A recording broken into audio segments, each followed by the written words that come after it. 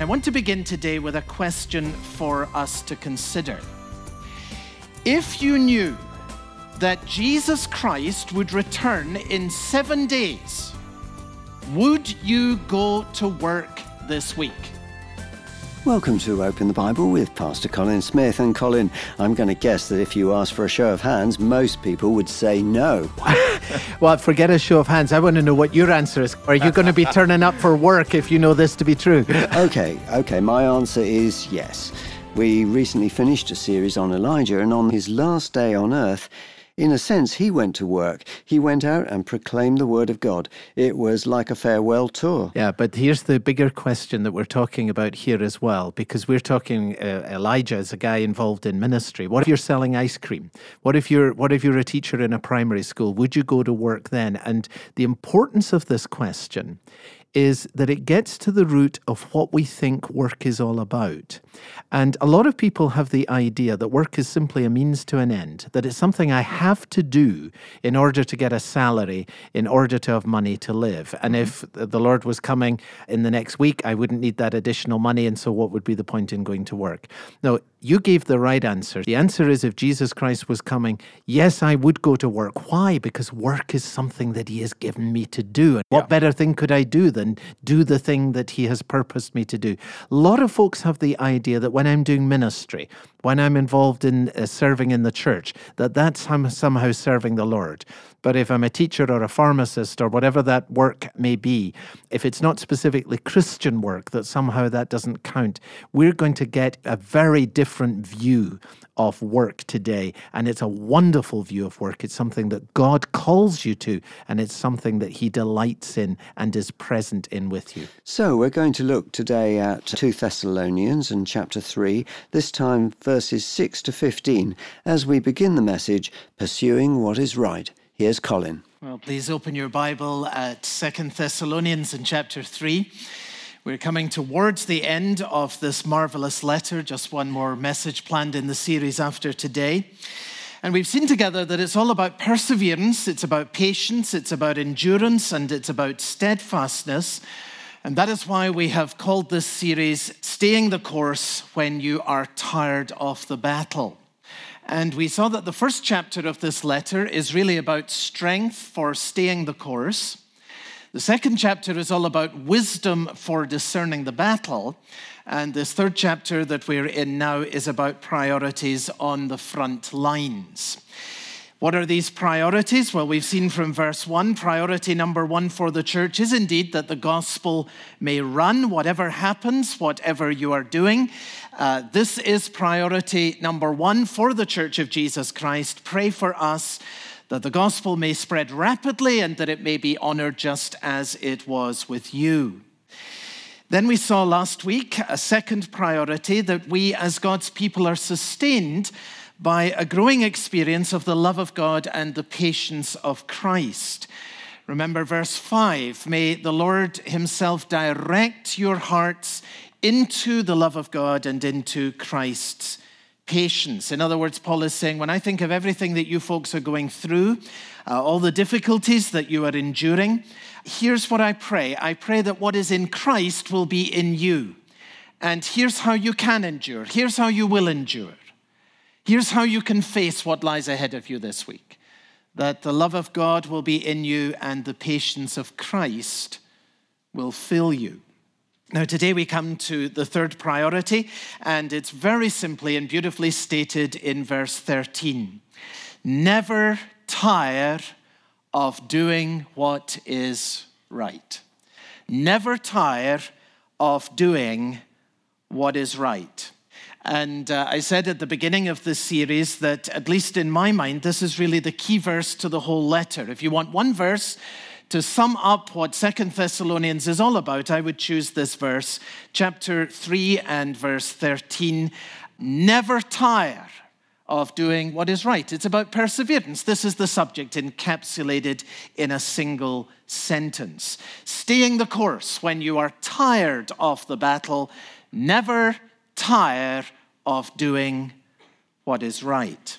Now, this verse is going to be our focus for today, but it comes in a passage that sets out very wonderfully a Christian doctrine of daily work. Now, this is a hugely important subject, and I want to begin today with a question for us to consider. If you knew that Jesus Christ would return in 7 days, would you go to work this week? That's the question I want you to think about.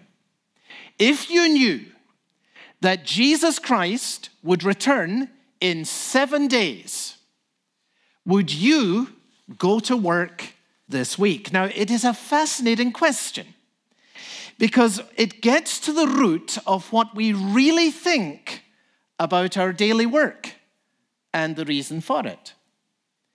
A secular view of daily work, of course, says that work is simply the means of getting the money that you need, and the sooner you can be done with it, the better. How much money do I need before I can get out of doing this and go and do something better instead? That's how many people will approach daily work. And if this is the view, then work is simply a means to an end, and the end to which it is a means is money. And therefore, as soon as I have enough money, I will be done with work, and then I will be off to the beach or off to the golf course, or even better, off to a golf course beside the beach, if you see what I mean. Now, if that is your view of work, your answer to this question that I'm asking will be very obvious. Well, if I knew that Jesus was returning in 7 days, of course I wouldn't go to work this week because I have enough money to get by for 7 days, so why in the world would I go to work? Now, the reason I raise this is that seems to be precisely what was happening in this town of Thessalonica. Some people were so certain that Jesus Christ was about to return that they had quit their jobs. They said, well, now Christ is coming, and because Christ is imminently coming, there is no reason for us to work. So they packed in their jobs. And they felt very sure that it was God himself who was calling them to do this. In other words, the folks who are being addressed here in this passage had actually made a virtue out of not working. And it isn't hard to imagine, once this movement got going, the kind of language that might be used, you know? You really believe that Jesus is about to come? Well, do you have the faith to quit your job then, you see? It isn't hard to imagine what happened next. Here are these Christians now who have felt led to quit their jobs because of the imminence of the coming of Christ in their minds. They therefore don't have enough to do with their time. And so you know what happens next. It's what always happens when people don't have enough to do. They end up causing trouble. And so you have that in verse 11. We hear Paul says that some among you are idle. That is, they have made this choice, this refusal to work. They are now idle. They are not busy, and they have become therefore busy bodies. They had no business of their own, and so they spent their time, Paul says, sticking their noses into everyone else's business. The phrase comes to mind, the devil always has work for idle hands. Now, I want you to understand very clearly and carefully, especially in an environment today when I know many in our congregation are actively looking for work. The problem here is not that these folks didn't have work. The issue here is that these folks point blank refused to work. They didn't want to work. And they made a virtue out of not working. That is why, notice in verse 10, this is very important. Paul says, when a man will not work, he shall not eat. He doesn't say when a man does not work, or he does not say when a man cannot work. He says when a man will not work, when he's addressing the situation in which people have made a settled refusal on the basis they claim of their faith not to do any work. And so he gives this command in verse 12. Such people, that is the people who have refused to work, he says we command and we urge in the Lord Jesus Christ to do what? To settle down, you see, and to earn the bread they eat. Now, the problem here then is that this group of people in Thessalonica, in their enthusiasm, had a completely unchristian view of work. If you think that work is simply a means to make enough money to get yourself to the beach or to the golf course, or even more the beach that's beside the golf course, or the golf course that is beside the beach, then I'm asking you to think again. That is not a Christian view of work. What is a Christian view of work? Let me put it this way. Your work is a gift and a calling from God to be pursued for his glory and for the good of others. Now, when I say your work here, I mean your employment, but I don't only mean your employment. See, many of us give ourselves to work for which you are not paid. The definition of work in the Bible is not tied to compensation. Adam had no money for the work that God gave him to do in the garden, but it was God-given work, and it was his great privilege to do it for the glory of God. So some of us work as housemakers, homemakers. Some of us work as volunteers, visiting the sick and caring for children and serving the poor. It is work that God has given us to do. It is wonderful work. For some of us, and let me give this word of encouragement today, for some of us, the work that God has given you to do right now is to look for work. And you can honor him in the way that you do that difficult task in these difficult times. You can do it with faith. You can do it with perseverance. You can do it with vigor. And in the very pursuit of work, you can glorify God. And what I'm saying is that a Christian view of work is that it is a gift and it is a calling from God to be pursued for his glory and for the good of others. And all the way through your life, there will be some purpose that God has for you, some work that he has for you to do. We have been created by God in Christ, and there are good works that he has prepared throughout the years of our lives in advance for us to do. You're listening to Open the Bible with Pastor Colin Smith and the message, Pursuing What is Right. It's part of our series, Staying the Course When You're Tired of the Battle. And if you ever miss one of our messages, you can always go online. Come to our website, openthebible.org.uk, and go back and listen again to any of the previously broadcast messages there. You can also find them as podcasts. Go to your favourite podcast site and search for Open the Bible UK. And subscribe to the podcast to receive regular updates. Let's get back to the message now. Here's Colin. Now, this is very important, a Christian view of daily work, a Christian view of your employment, a Christian view of what you are doing with the days of your life. See, people look to pastors and to missionaries and they say, well, now God has given them a special work to do. And that's true. But God has given you a special work to do. And your work is a gift and a calling from God. Now, it's wonderful for us to see, and I hope this will be a great encouragement for you today, that the dignity of work lies in the nature of God. That's where it's rooted. The dignity of work is rooted in the nature of God. Remember that right at the beginning of the Bible, God introduces himself to us first as a worker. What is he doing? He's creating. He expresses himself in this way, and then he makes us in his image. And what that means is that we express ourselves by creating as well. That could be expressed in building a car, or it could be making art or music, or writing a document on the computer, or it could be establishing a company. But in some sense, all work is a reflection of the very nature and character of God. It's a wonderful thing.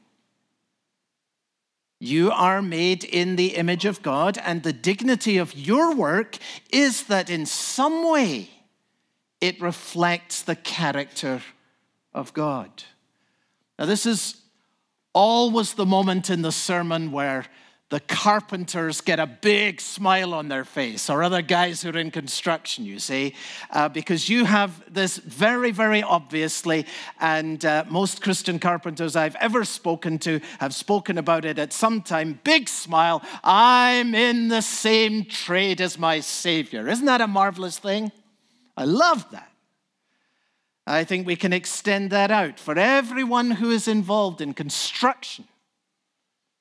Manual labor, you can say, I do the same work as the Son of God. Isn't that marvelous?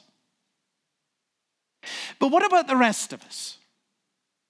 Well, I want you to think about this in relation to your work. Let me give you some examples. If you flip burgers, you are reflecting the work of God who provides food. If you are a homemaker, you are reflecting the work of God who creates order out of chaos. Without what you do, it would be chaos and formless and void, would it not? If you are an accountant, your work reflects the integrity of God.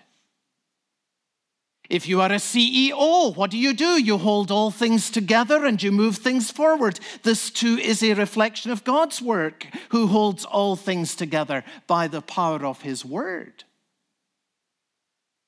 God gives each of us work that in some way reflects his character. I would push this as far as to say that if you cannot think of a way in which your work reflects the character of God, it probably means that it's work that you shouldn't be doing. Now, I hope that this will be a great encouragement to you in work that sometimes makes you weary. There is great dignity, there is great joy in seeing how your work reflects the character of God. Now, let's go back to our question, this time with a Christian view of work. If you knew that Jesus Christ would return in 7 days, would you go to work this week? Well, if you have a Christian view of work, your answer to that would be yes, absolutely. Remember this week when you are at your desk or on the site or in the shop. If someone were to ask you, would you be doing this if you knew that Jesus Christ was coming back tonight? If they were to ask you that, your answer should be absolutely yes, because this is what he's called me to do today. That's a wonderful thing. It is a gift and it is a calling from God that you are to pursue for his glory and for the good of other people. This great, great gift for which we thank God. Now, since your work is a gift and a calling from God, and it's to be pursued for his glory, and it's to be pursued for the good of others, it follows, especially in relation to work, though the application is broader, that your example matters more than your rights. This is a second very important lesson that comes to us clearly from this passage of Scripture today. Your example matters more than your rights. Now, let's pick it up at verse 7 and see what the Word of God says. You yourselves know how you ought to follow our example. So the theme of examples coming in here. And what's the example? Well, Paul says, we were not idle when we were with you, nor did we eat anyone's food without paying for it. On the contrary, we worked night and day, laboring and toiling, so that we would not be a burden to any of you. Now, what we're learning here is that in his ministry, the Apostle Paul worked incredibly hard. This man, as most of you know, was a brilliant scholar. He was a Pharisee from the school of Gamaliel, but he also had a trade, and he used it at times to earn money while he was serving the church. Sometimes there was money to support him, sometimes not. And when there was no money, here's what Paul did. He made tents and he sold them. And then he gave himself to the work of ministry. At these times, and it wasn't always in his life, but it was sometimes in his life that he did this, and especially when he was in Thessalonica, from what he says here, that is what he did. He was what we would call today bivocational. In other words, he gave himself to two jobs. He gave himself to the work of ministry, and he gave himself to the work of tent making. He was bivocational, and that is why he says in verse 8 that he worked day and night. You need two jobs, you've got to really extend yourself. This is incredibly difficult to do. But Paul was ready to do whatever it would take to make the gospel run. And here then is the great irony, that Paul is working two jobs so as not to be a burden on other believers. That's what he says here. And at the same time, here are a bunch of Christians who refuse to do any work and are becoming a burden to other believers. It is an extraordinary irony. Now, the Bible says those who preach the gospel should receive their living from the gospel. That's 1 Corinthians chapter 9 and verse 14.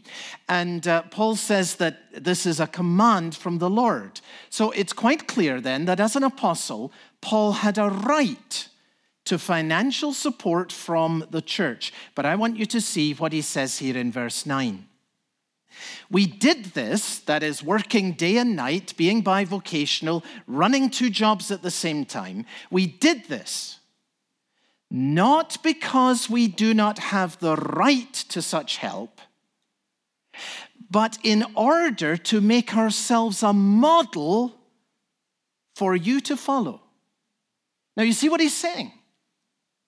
To be an example is more important than to have what is mine by right. That's what the apostle is saying. You've been listening to Pastor Colin Smith on Open the Bible with the message, Pursuing What is Right. It's part of our series, Staying the Course When You're Tired of the Battle. And don't forget, if you ever miss one of our broadcasts, you can always go online. Come to openthebible.org.uk, and there you'll find any of our previously broadcast messages. And you can also find them as podcasts. Just go to your regular podcasting site, search for Open the Bible UK, and subscribe to receive regular updates. On our website, you'll also find lots of other good information. You'll find Open the Bible Daily, which is a series of short 2 to 3 minute reflections based on Pastor Colin Smith's teaching and read in the UK by Sue McLeish. There's a new one on the website every day, or you can find it as a podcast. Again, go to your favourite podcast site, search for Open the Bible UK, and select Open the Bible Daily. Subscribe to the podcast to receive a new one every day. Open the Bible is supported by our listeners. That's people just like you. If you feel that's something you'd like to get involved in, you can do that by going to our website. That's openthebible.org.uk. If you're able to set up a donation in the amount of £5 per month or more, we'd love to thank you by sending you a free gift. It's 2 copies of a book called More Than a Carpenter, written by Josh McDowell. Colin, why is this book so important? Well, I'm always drawn to books that are tried and tested. And God has used this book, More Than a Carpenter, for more than 40 years. And it has been a means of God's work in many, many people's lives. But I think it's perhaps a book that many today are not aware of. And so I'm just delighted that we're making it available. More Than a Carpenter deals with real questions that a skeptic might have in regards to the Christian faith. So Josh McDowell deals with questions like, what about science? And what about the new atheism? And how do we know that the Bible is reliable? So this is a really helpful book for believers to help us be clearer and more confident in our witness to Jesus. And it's also a marvelous book to give to anyone who's asking honest questions about the Christian faith. And that's why we'd like to send you 2 copies, one for you and one to give away, in return for setting up a new donation to the work of Open the Bible for £5 per month or more. Details on our website, openthebible.org.uk. For Open the Bible and Pastor Colin Smith, I'm David Pick, and I hope you'll be able to join us again soon.